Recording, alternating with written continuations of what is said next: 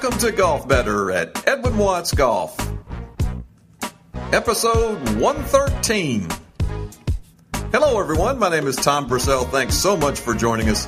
We say it every time if you're a first-time listener or a long-time subscriber. Either way, we're glad you're with us. And one thing that's been great about this year is our list of guests that are legends and Hall of Famers has been just unbelievable. Ken Venturi, Arnold Palmer, Gary Player. And luckily, it continues today. This guy needs no introduction, but we'll give him one anyway. Six-time major champion on the PGA Tour, six-time Ryder Cup team member, five-time Varden Trophy winner, World Golf Hall of Fame in 1981 induction. Comes courtesy of Bridgestone Golf, everyone's favorite, Mr. Lee Trevino. Lee, thanks so much for taking time with us today. Tom, how are you? Oh, man, I don't know if it's a coincidence. 113? Don't give me that 13. How are you, man? I hope we have a lot of. I tell you what, I hope we have a lot of happy listeners and people that are avid golfers and have a passion for this game. Because at 72, you're not going to believe me. You called and I'm in my shop and I'm putting some grips on some other irons, and here I am. I'm still looking for it. I probably should go down to the shop, huh? You should go down to Come down to Watts, and we'll take care of that for you. You probably can help me. Well, a lot of the people, the young people, are listening on their iPods and iPads and all that. They know about you, but they may not know how you got started, being a young guy out in Dallas, how you got started in the game. Talk about how that happened and your love affair with the game. You know, I'm going to tell you something, Tom, and a lot of people don't really know this because they've read a lot about me and everything.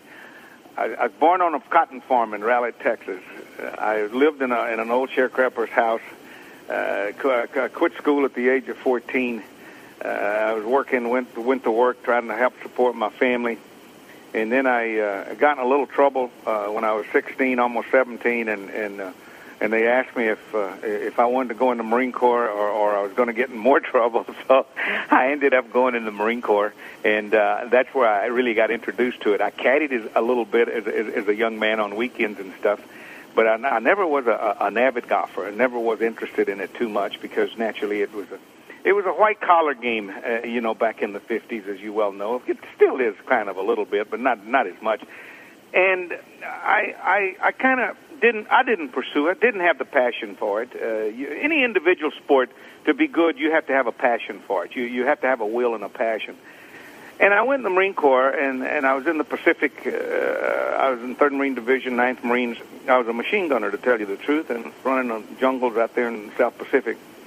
And then one day I saw a brochure on the rec room, and it said try out for 3rd Marine golf team. And I said, you know what, I played a little golf. I'm going to try that. So sure enough, I qualified, and I made the number 5 man, and that's where I found my passion for it. I say that I found my passion. I was 19 years old when I actually started playing, and I found the passion for it. But then again, I say that out of the corner of one mouth, and then on the other side, when I got out of the Marine Corps, I didn't pursue it. I actually went to work at the Columbian Club, which is a Jewish club here in Dallas, and I went to work on a construction crew building a new 9 holes, and that's where a guy discovered me. I'd been hitting balls at his driving range, and he says, you look like you have a little potential. And I always thought potential meant you hadn't done it yet, And so I went to work for him and started practicing, and believe it or not, I practiced for 4 years and entered my first tournament. And all the time I had a hell of a passion for it because I was making more money playing golf than I was working. Did you have a favorite player back then, or was there any time for that? Oh, we didn't know. Tom, that question's been asked to me 1,000 times, but I'm going to tell you something. In 1962-63, I had no idea who Sam Snead was, Arnold Palmer, Jack Nicklaus, Ben Hogan. I had no idea, none, that there was even any professional golf going on. There was no televisions. We never saw golf on television, so you didn't get into it. And like I told you, we were just trying to exist. We were going from day to day, and we wasn't paying attention. So I never patterned anybody after anything. The only time that I ever knew there was golf tournaments going on is, you remember in 62, 63, the PGA came to Dallas. Right. And the gentleman that discovered me at this driving range took me there, and I met Dutch Harrison. I'll never forget it. I met Dutch Harrison. And later on in life, I did an outing for him. I did a fundraiser for him in Hot Springs, Arkansas, after he was kind of down and out a little bit. But we had no idea. I had no idea who they were. And you have to understand that I played my first tournament after 4 years of practicing, which was the Texas State Open in 1965, and I won it. I won it in the playoff over Frank Warden, another gentleman from Dallas. And then I won the New Mexico Open that same year, repeated it in 66, and then I qualified for the Open in 66, 67. I finished fifth at Balderstraw. 68, I won it.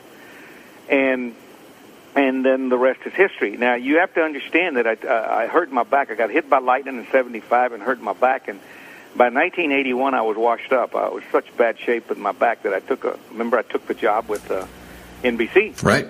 And I came out of the tower in 1984 at Shoal Creek and won the PGA. Remember it like yesterday. You normally it was a blade putter, but you changed putters that week, right? I did. I bought my wife, my new wife. I'd married a little young lady in 1983, and we went to the British Open. This is a funny story. And I hit every green at the British Open. I shot, and I just couldn't make a putt. So finally, I finished way down the line, and we went to the Dutch Open the next week, and I hit 18 greens and shot 72. And I walked off the putting green. God's truth, Tom. Walked off the putting green, and she says to me, let me ask you a question. I said, what is it? She said, who won the British Open? I said, Seve. She said, what does he putt with, a ping? He said, who finished second? I said, Watson. He said, what does he putt with, ping? Who finished third? I said, Couples. Said, he puts the ping, doesn't he? I said, yeah. She said, don't you think it's time for you to buy you a ping? So she went in the pro shop, and she bought me a putter for $55, and it was the only ping in the rack, and it was an A-blade. And it was upright, and it had about 17-degree loft on it. So I hit it on the carpet to make it flat, and then I put it face down on the floor and jumped on it and got the loft off of it. And I shot 64 the next day.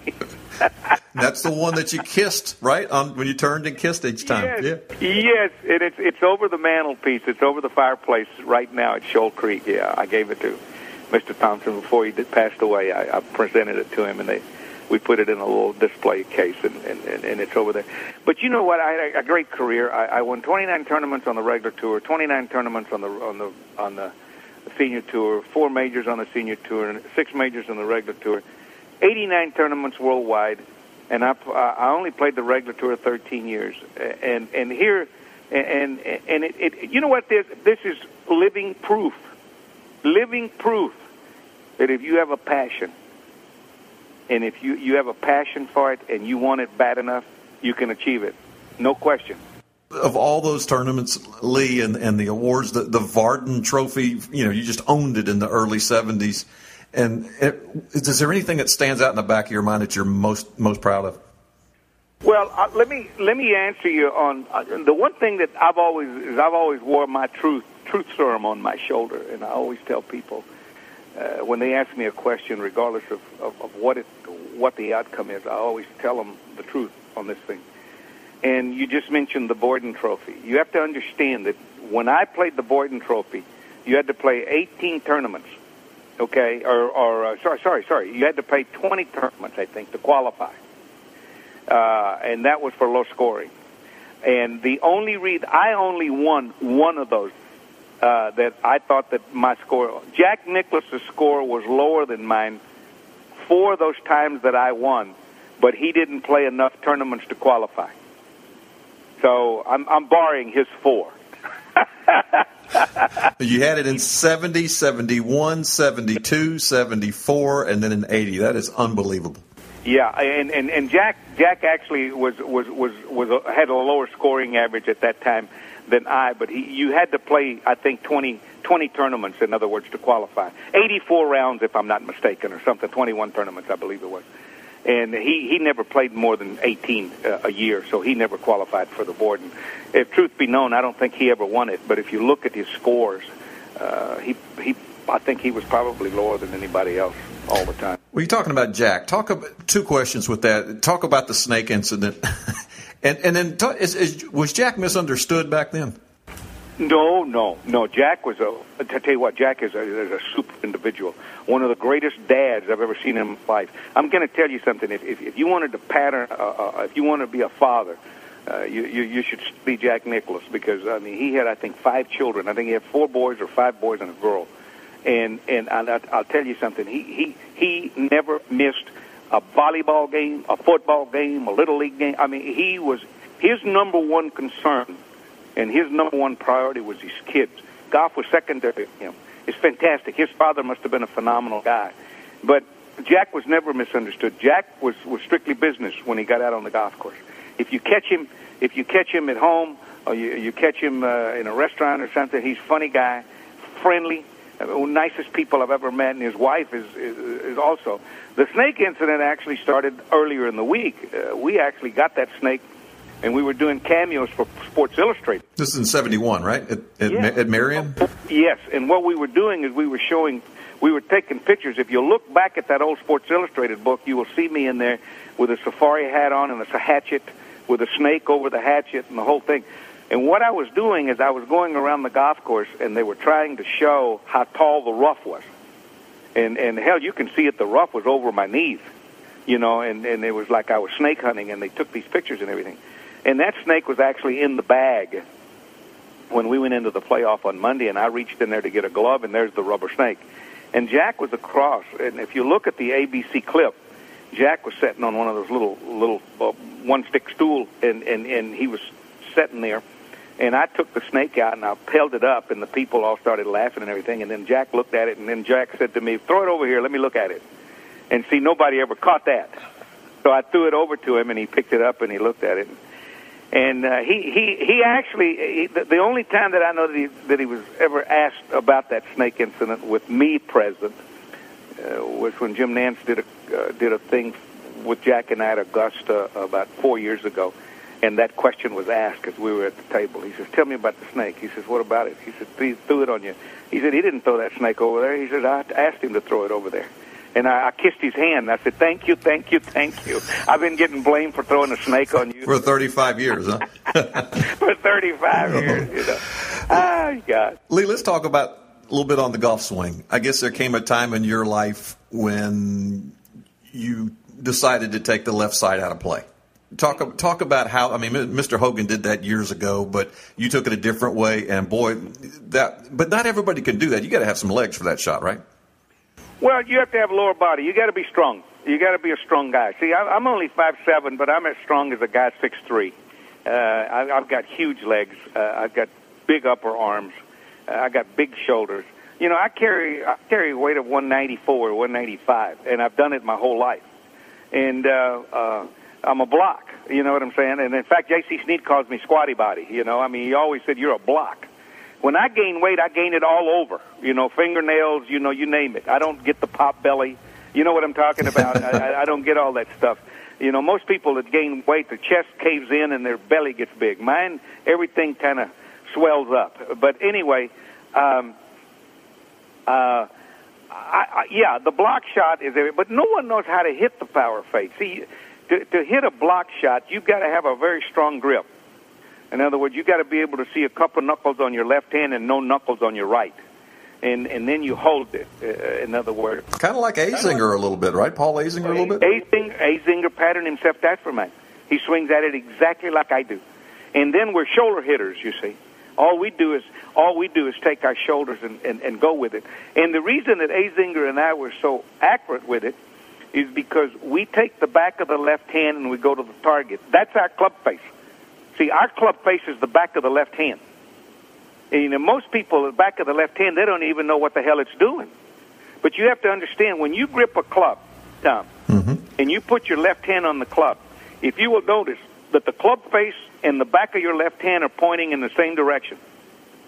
They're pointing at the target. So if your left hand, in other words, if your left hand opens, the ball's going to go to the right because the club face opens. It's just attached. It's like a Leroy lettering set. You see what I'm saying? So now, if your left hand rolls to the left, like over your shoe, the ball's going to hook, or you cut across it and it'll slice. The ball's only going to go where the back of your left hand goes. Now, when you putt, don't you take the back of the left hand and go towards the target? Oh, absolutely. Why don't you do it when you hit a shot? See what I'm saying? See, that's what's wrong with Tiger. That's what's wrong with Sergio. That's why these guys hit it so far and so crooked. It's simply because they snap their hands. Anytime you snap your hands, you're going to get a little bit. You're going to get a little bit more of speed. You understand? And the ball's going to go farther, but it's going to go crooked.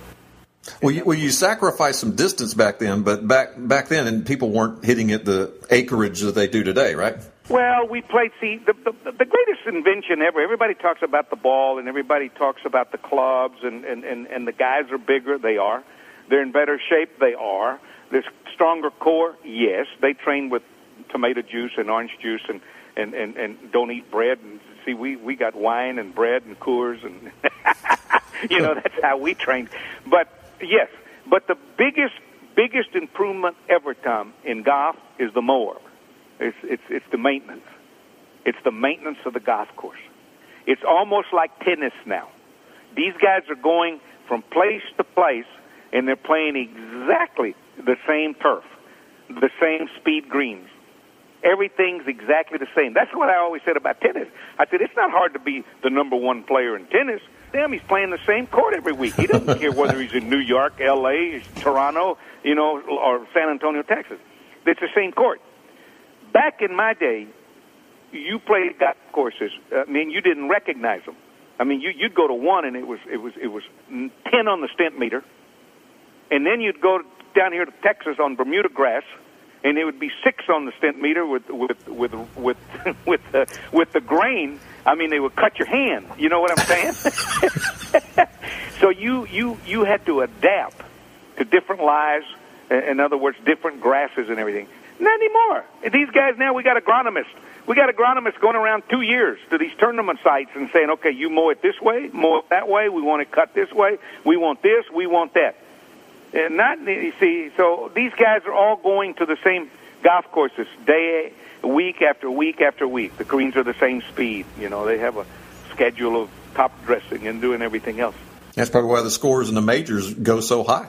Because it's something totally different than what they're used to week in, week out. Oh man, listen to me. We used to play. When the greens, none of the greens were consistent. Some of them would be 10 on the stent meter. You get to another green, and hell, it would be 5. You know what I'm saying? It's just unbelievable. They didn't have a today. These guys are going. Look at the USGA. The USGA takes a tournament over for 2 years. They prepare it for a golf tournament.